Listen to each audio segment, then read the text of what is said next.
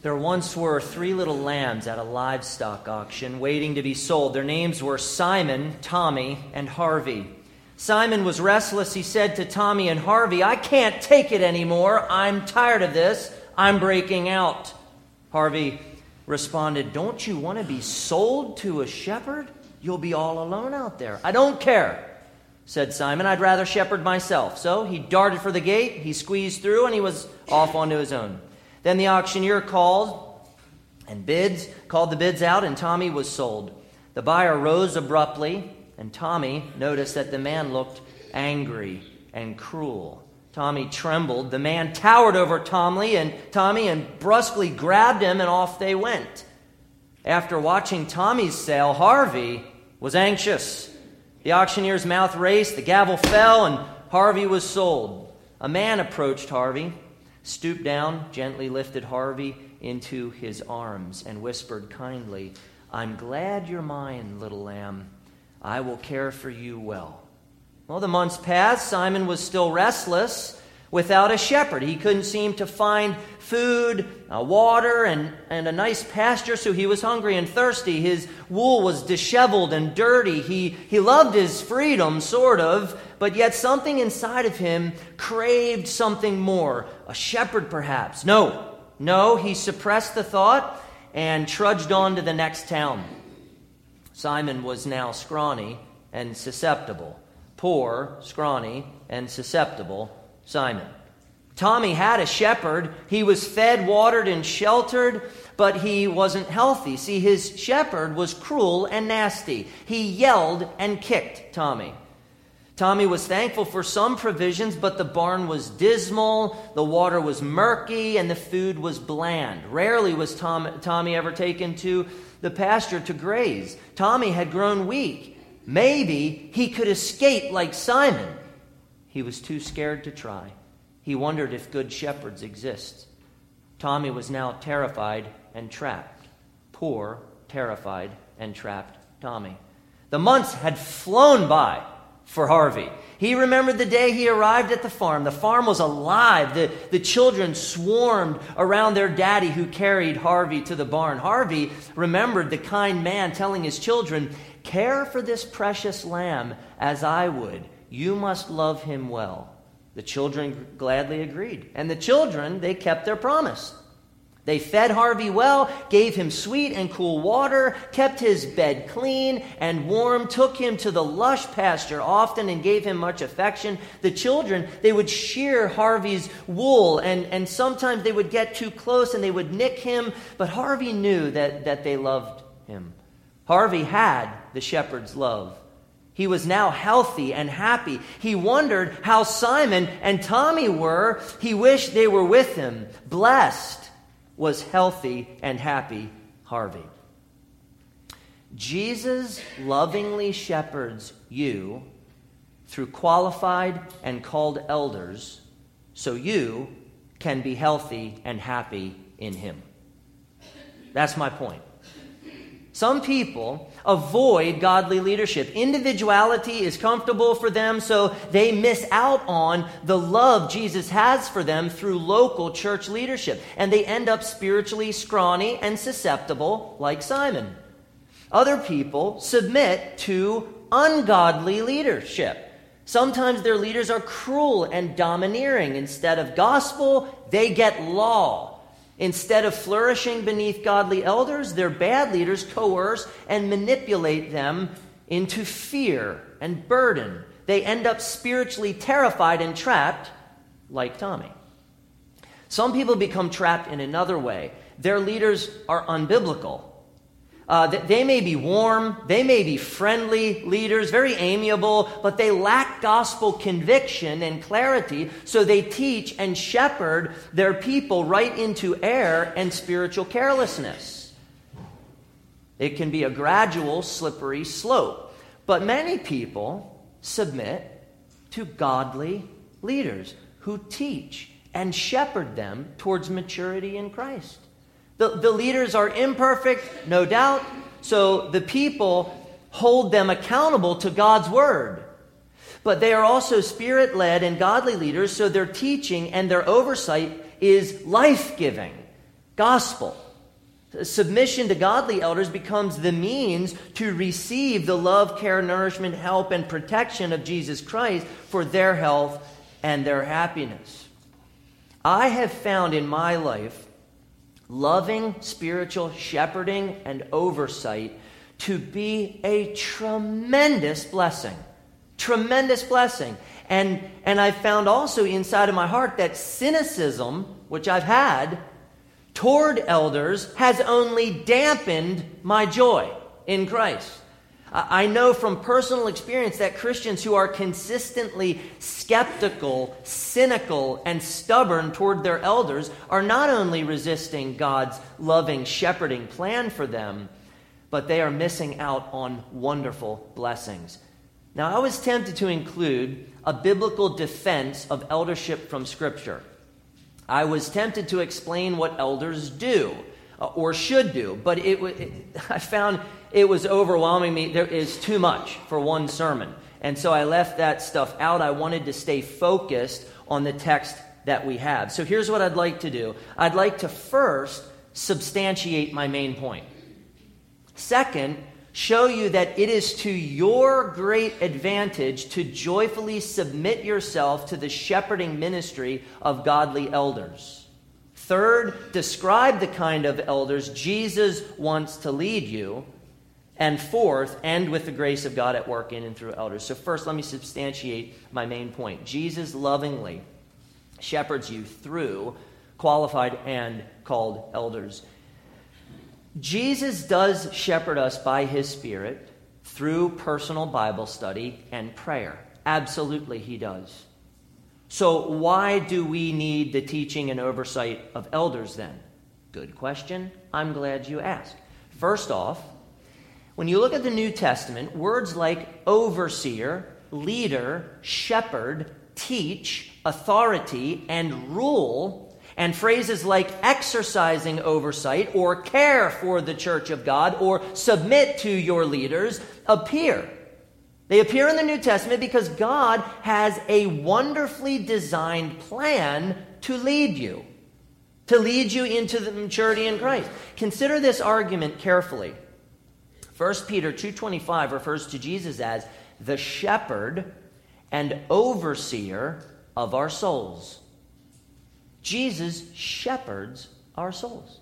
Jesus oversees our souls. But when Paul called the elders of Ephesus together in Acts 20, he told them this, verse 28. Listen carefully. Pay careful attention to yourselves and to all the flock, in which the Holy Spirit has made you overseers, to care for the church of God, which he obtained with his own blood. The Holy Spirit made those elders overseers to shepherd and care for God's flock, the church. Now listen to 1 Peter 5, verses 2 through 4.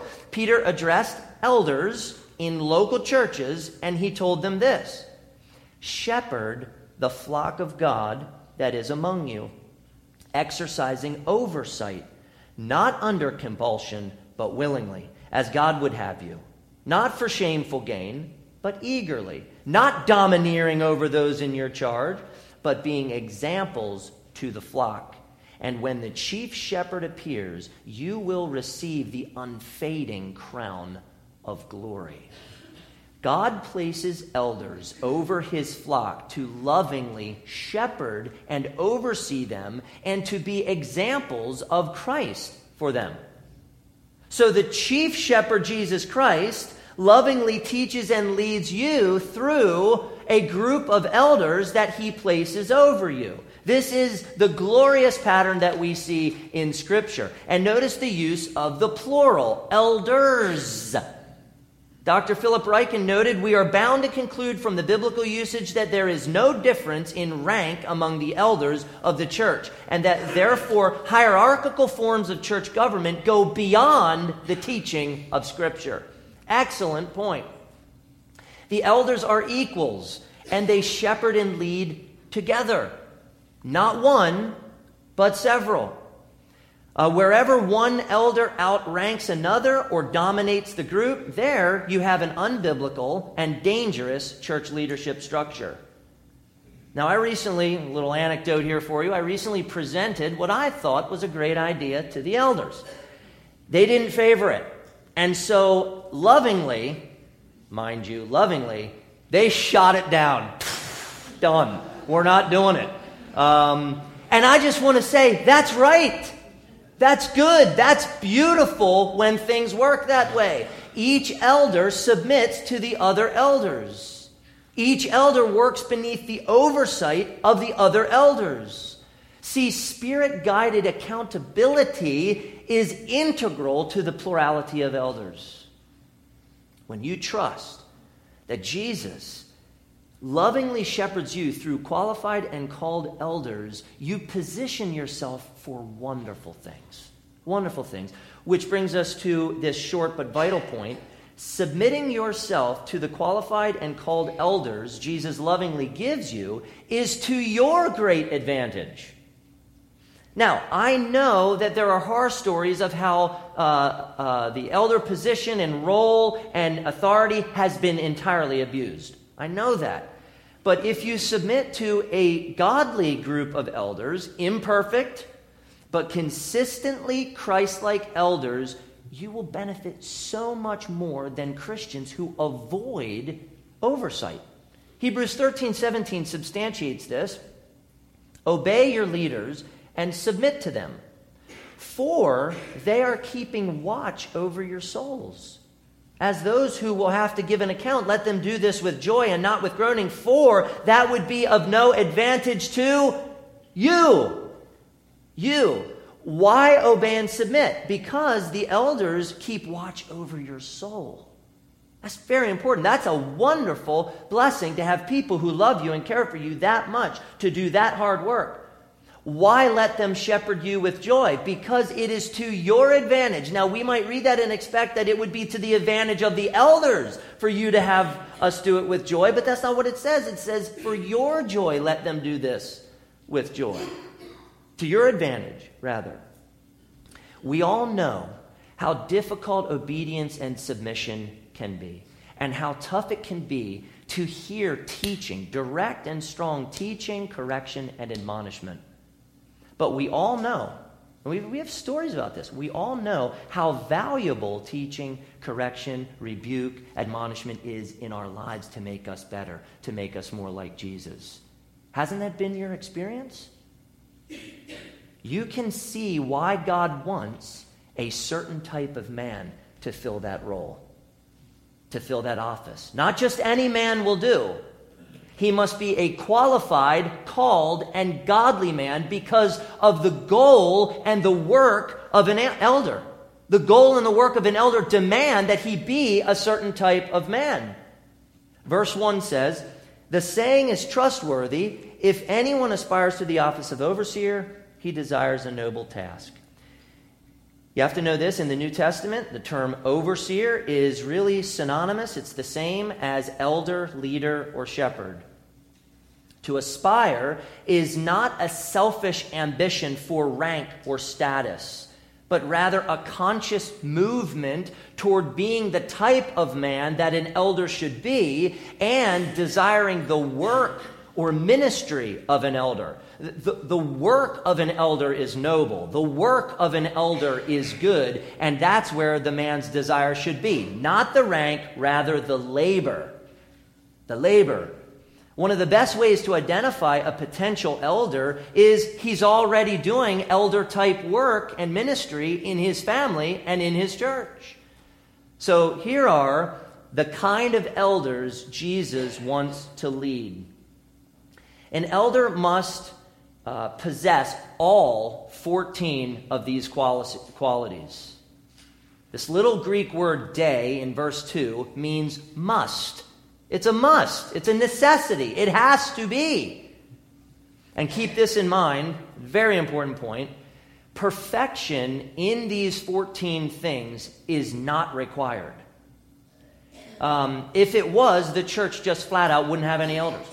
All right, so it cannot mean perfection. So Paul is advocating maturity in these 14 things. These things should typify an elder's life.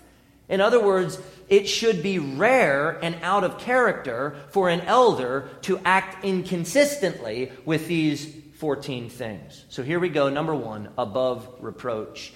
An elder must be faultless in conduct, not perfect, not sinless, but blameless. His lifestyle should be exemplary in righteousness and free from scandal. Jesus is perfectly above reproach.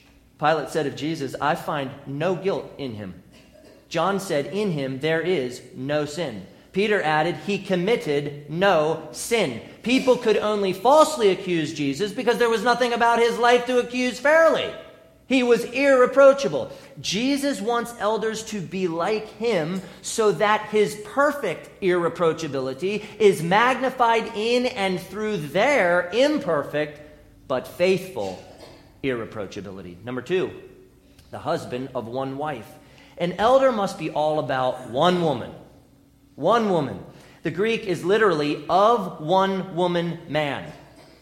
But it's more than just monogamy. The phrase implies that the overseer must love, serve, cherish, lay down his life for one woman, his covenant bride. He should not be a flirt or chummy with other women, nor addicted to pornography. An elder must be chaste. And to be clear, an elder doesn't have to be married. And we keep Paul in mind who wasn't. Some understand Paul here to mean a general faithfulness to a spouse, which could apply in their minds to either a male or a female elder. Well, it can't be. Paul was inescapably talking about a man and his wife. That's the language he uses. And in chapter 2, verse 12, Paul prohibited a woman from teaching or exercising authority over a man and gives a rationale anchored not in culture, not in his opinion, but anchored in the created order. Also, the context and masculine references in verses 1 through 7 make it clear only qualified men should be elders. In part because only men can be the husband of one woman. Jesus is the perfect bridegroom. His bride is the church. He died in order to have her. He loves her exclusively. He holds fast to her alone. He is faithful to her. They are one. Jesus wants elders to be like him so that his perfect love for the church is magnified in and through an elder's imperfect but faithful love for his wife. 3, sober-minded, an elder must think clearly. Alcohol or substances should never cloud his reasoning. He must be temperate, lucid, and appropriately restrained. Jesus is perfectly sober-minded. He was never drunk, never distracted, never unrestrained. His mind is forever precise, focused, rational, and coherent. Jesus wants elders to be like him so that his perfect sober-mindedness is magnified in and through their imperfect but faithful sober-mindedness. Number 4, self-controlled. An elder must be able to manage himself well. He must be moderate, sensible, and discreet. He should not have a disordered or a chaotic life, spiraling out of control. All right? Jesus is perfectly self-controlled. He was self-disciplined in everything to obey God's will at all times. He ordered and oriented his entire life towards the honor and the glory of God. Therefore, Jesus wants elders to be like him so that his perfect self-control is magnified in and through their imperfect but faithful self-control. Number 5, respectable. An elder must be proper and modest. This is the same word used in 1 Timothy 2:9 regarding respectable apparel for the ladies. Elders must be decent men, respectable men. Jesus is perfectly respectable. His life personified propriety and modesty and good order. Jesus wants elders to be like him so that his perfect respectability is magnified in and through their imperfect but faithful respectability. Number 6, hospitable. An elder must be a good friend and a gracious host to strangers. He must be generous and liberal with his home and his possessions. Jesus is perfectly hospitable. Not only did he feed thousands of people for free, healed various diseases, welcomed little children into his presence, his death on the cross was the supremely kind act which made aliens and enemies of God friends of God, to come close to God. And he's preparing right now an eternal home for us. That's perfect hospitality. Jesus wants elders to be like him so that his perfect hospitality is magnified in and through their imperfect but faithful hospitality. Number 7, able to teach. An elder must be an apt teacher of Scripture. He doesn't need to be a PhD. He doesn't need to be a published systematic theologian. He doesn't need to even be an intellectual, but he must have a firm grasp on the Scripture, and he must be able to simply and sufficiently instruct others in sound doctrine. He can be a simple man, a very simple man, but he must be able to discern truth, discern error, and explain and defend Scripture. Titus 1:9 says this: he must hold firm to the trustworthy word as taught, so that he may be able to give instruction in sound doctrine, and also to rebuke those who contradict it. As 1 Timothy 5:17 suggests, not all elders will devote themselves to the preaching and teaching ministry of the church. However, all elders must be sound in doctrine, able to teach it, and able to defend it against false teachers. That is needed. And as you can imagine, that takes some knowledge. That takes some skill. Jesus is the perfect teacher. He is the Word of God in human flesh. He is a divine theologian, matchless in his knowledge, perfect in his knowledge. His instruction is always exact. His instruction is always relevant. His instruction is always helpful. He never misleads anyone. People were astonished at Jesus' teaching ministry because he taught, unlike the scribes of their day, with authority from God's word. Jesus wants elders to be like him so that his perfect teaching and doctrine is magnified in and through their imperfect but faithful teaching and doctrine. Number 8, not a drunkard. An elder must not be a drunk. He doesn't have to be a teetotaler, but if he drinks, he must always be responsible and never give the impression to anyone that he's inhibited. Drunkenness damages an elder's witness considerably and impedes his ability to think and to lead well. Jesus is perfectly and perpetually sober. He drank, but never once was he ever drunk or inhibited from thinking about God's will clearly. Jesus wants elders to be like him so that his perfect use of God's good gifts are magnified through their imperfect but faithful use of God's gifts. Number 9, not violent but gentle. An elder must not be a bully. Pugnacious and harsh men should not be elders. The word but is significant in verse 3. An elder should avoid violence. Obviously, that's true. But more than that, an elder must be gentle, kind, tender. And I really like what Dr. Philip Ryken said about this. He said, the true strength of a man lies in gentleness. Think about that. Jesus is perfectly gentle. Hear him say to you this morning, take my yoke upon you and learn from me, for I am gentle and lowly in heart, and you will find rest for your souls.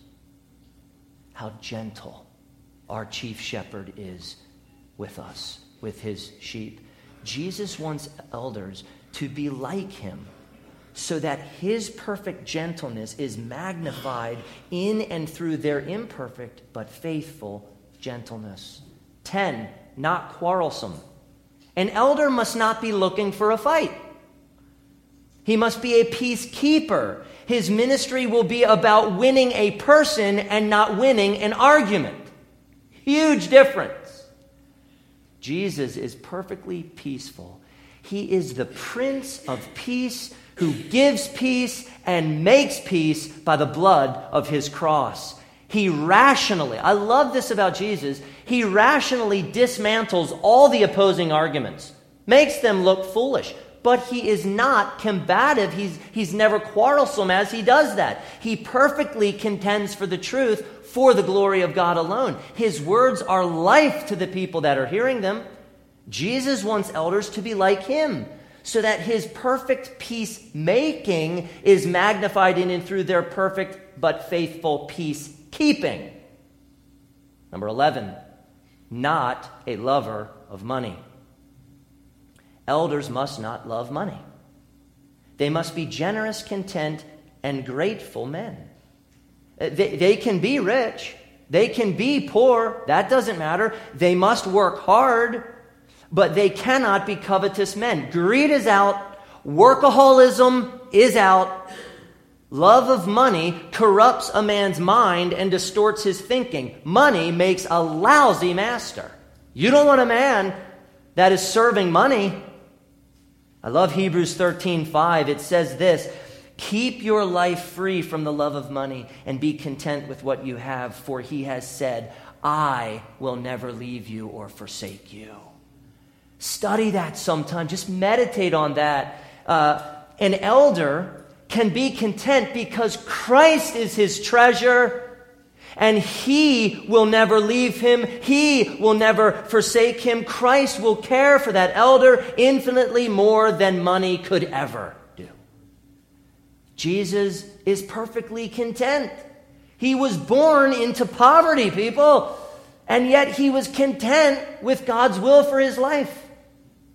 Jesus wants elders to be like him so that his perfect contentment and generosity are magnified in and through their imperfect but faithful contentment and generosity. 12, a good steward of his marriage and children.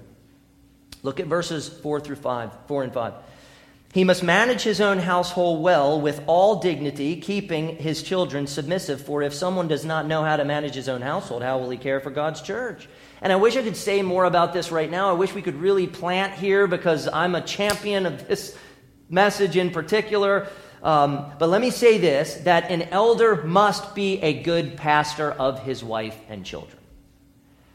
A wife and children are wonderful, wonderful gifts from God that must be stewarded well. Paul used the Greek word proistemi, which implies authority and rule in the family.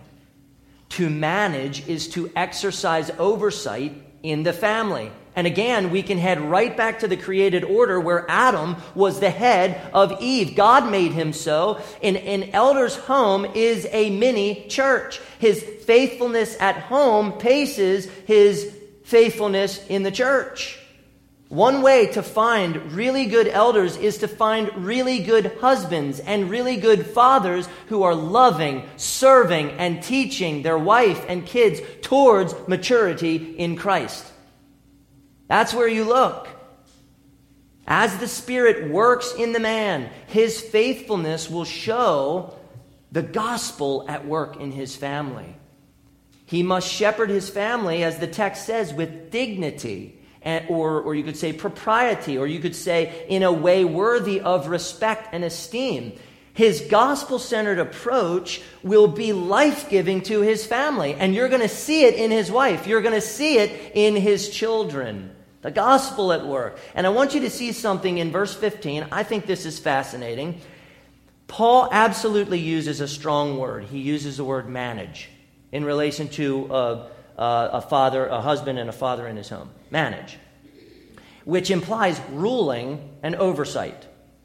But he also used the word care, which defines the type of managing. This is fascinating. The word for care here in this text shows up only 2 other times in the New Testament, both in Luke 10, where the Samaritan tenderly cared for the man who had been robbed, beaten, and left for dead, and he paid the innkeeper 3 days' wages to continue the care. The kind of management that Jesus desires in the home from the men is a loving, tender, extravagant, and sacrificial caring for the needs of others. Do you understand? Domineering is not a word that I have heard people use of the merciful Samaritan in Jesus' parable, where he was so dominating all the time, thinking of himself and pushing people down. Quite the opposite. Loving, care, sacrifice. Here's my money. I want him to be well. Take this. Please care for him well. That's the demeanor of an elder at home. Again, to be clear, elders don't need to be married, nor do they need to have children. Again, I want you to think of Paul in that case. Jesus is the perfect manager who tenderly cares for his church. His headship and shepherding leadership over the church is so affectionate, so gentle, so kind, so warm, and yet so strong. Strong. Because strength is in gentleness. Jesus wants elders to be like him so that his perfect care of the household of God is magnified in and through their imperfect but faithful care of the house of God. Number 13, not a recent convert. This makes total sense. Look at verse 6. He must not be a recent convert, or he may become puffed up with conceit and fall into the condemnation of the devil. Yikes. Elders must be seasoned Christians, mature Christians. A tested and tried faith is necessary. New Christians, they're awesome. We love new Christians. We want them to grow. We want to come alongside of them. But they shouldn't quickly ascend into leadership. They won't have the doctrinal wisdom and the maturity for the work. So this is why later in 1 Timothy, Paul said this, do not be hasty in the laying on of hands. Don't be hasty to catapult someone into leadership. Be very careful with that. Making a man an elder too quickly could do one of 2 things. It could wreck the man, and it could severely wound the church because he's not ready. I want you to imagine a hot air balloon. We see them sometimes around, and I want you to imagine it flat on the ground, and the hot air is getting pumped in, and it's swelling up, and it's filling up. That's what can happen here, folks. Pride swells a man quickly. This leads a man right into the same condemnation as the devil, whose pride brought his destruction. It's a serious business. Jesus, well, he's not a convert. He's not a convert. He's God who makes converts. He saves people perfectly. He is supremely humble, supremely wise. He does the work of redemption. He was condemned in order to rescue us from our pride that would have killed us. Jesus wants elders to be like him so that his perfect spiritual maturity is magnified in and through their imperfect but faithful spiritual maturity. 14, well thought of by outsiders. Lastly, verse 7 says this, moreover, he must be well thought of by outsiders so that he may not fall into disgrace, or we could say public reproach, into a snare of the devil. Elders must be well thought of by unbelievers outside of the church. It is devastating. It is disgraceful to the church when leaders fall into scandalous sin. Terrible. You've seen the effects of it in the church. God is still merciful. God is still grateful, but it is very hurtful. And even unbelievers are appalled when it happens. Yet when unbelievers can testify to the character of an elder, even if they persecute him, even if they kill him, they know of his character. They know of his reputation, and God is glorified in that. Satan, you know what? He aims at elders. Do you realize that? If you're going to bring something down, where are you pointing? You're going after the elders. You're going after the leaders. If elders fall, disgrace comes, and that's exactly what Satan wants. The snare of the devil is a tempting trap, I know from personal experience, so please pray for your elders. Pray for their godliness. Pray for their holiness. Pray for their humility. Pray that they depend on Christ. Pray that the Spirit is at work in them. We need grace. We need the Spirit. Pray for your elders. Proverbs 22 verse 1 says, a good name is to be chosen rather than great riches. Pray a good name for your elders. Jesus has a perfect name. He has a perfect reputation. Even people indifferent to Jesus couldn't give a lick about him, at least agree that he was a good guy. Jesus wants elders to be like him so that his perfect character and his perfect name is magnified in and through their imperfect but faithful character and name. Here's the point. Jesus wants elders to be just like him. He appoints them to reflect his glorious character. Tall elder. We want tall elders. They're wonderful. All right? You have to be 6'3". See, you got to catch that stuff because that's not in the text. I'm just saying. What was I going to say? I have no idea. Tall elders. Tall order. I think that's what it was. That's a tall order, not a tall elder. All right. So,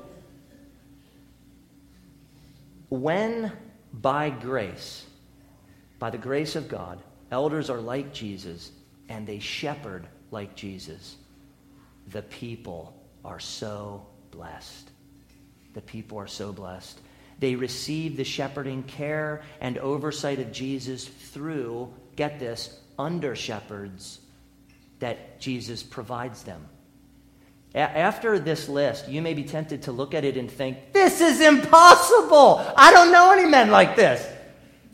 No men are like this, to which I would respond, perhaps you are hearing this through perfection instead of typification. Jesus is the perfection of these traits, but his grace actually produces these things in imperfect men, and they lead you by example, and they show you. Consider the grace of God in and through elders. If Jesus is going to lovingly shepherd you through qualified and called elders, then you must trust his sovereign spirit and grace to work in a group of men these qualities for your good. All of these qualities are produced in a man by the Holy Spirit.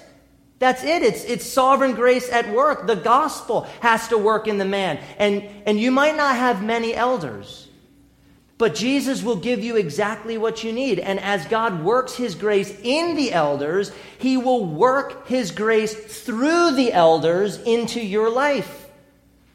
Their teaching will nourish and grow you. Their oversight will protect and help you. Their administration of the sacraments will assure and strengthen you. God will not only show grace to elders, but he will give you grace through the elders for your greater health and happiness. This is God's gracious design. So consider these applications, and then I'm done. Your 4 elders are young.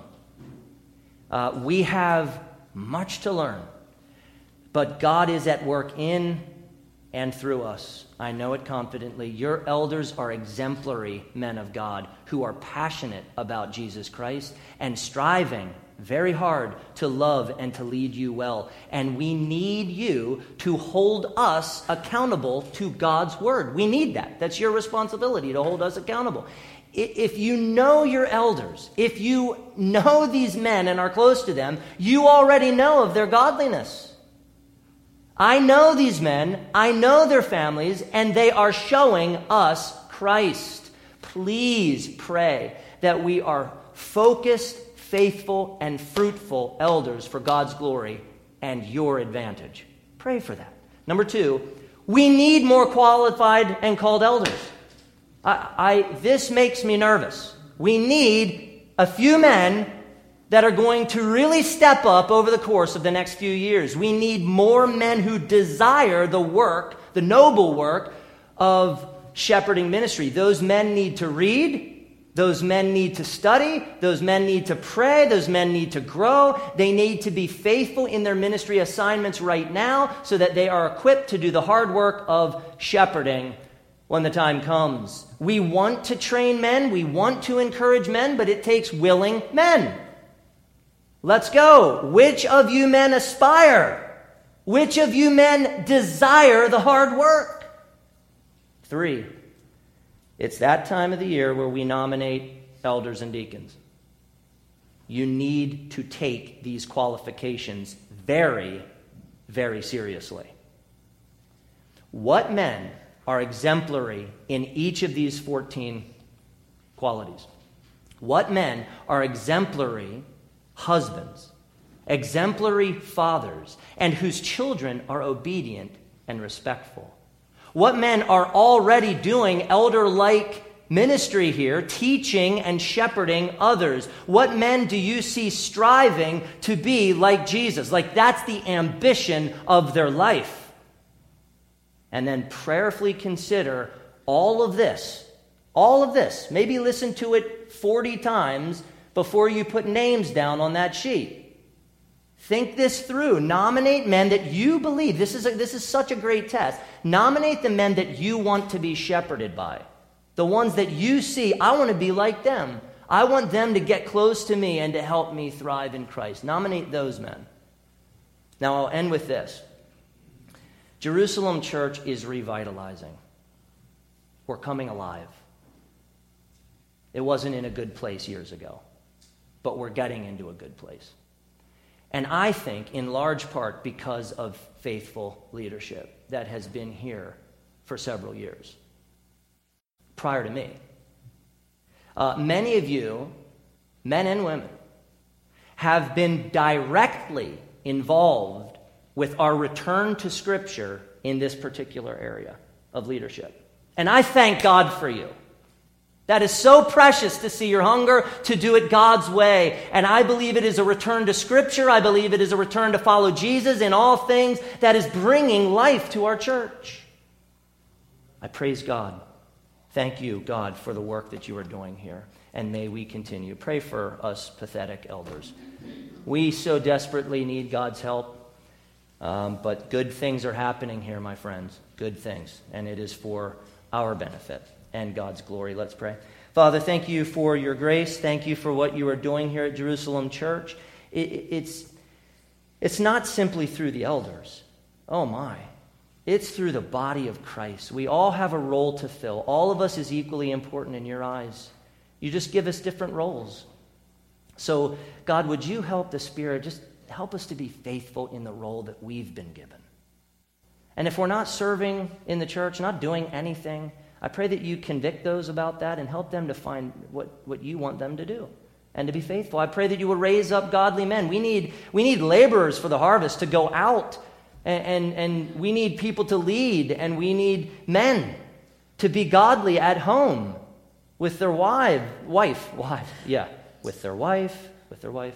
and with their children, God, so that they can be good managers of your church, good shepherds. God, would you make it so for your glory? We need you to show up and to do this. In Christ's name we pray. Amen.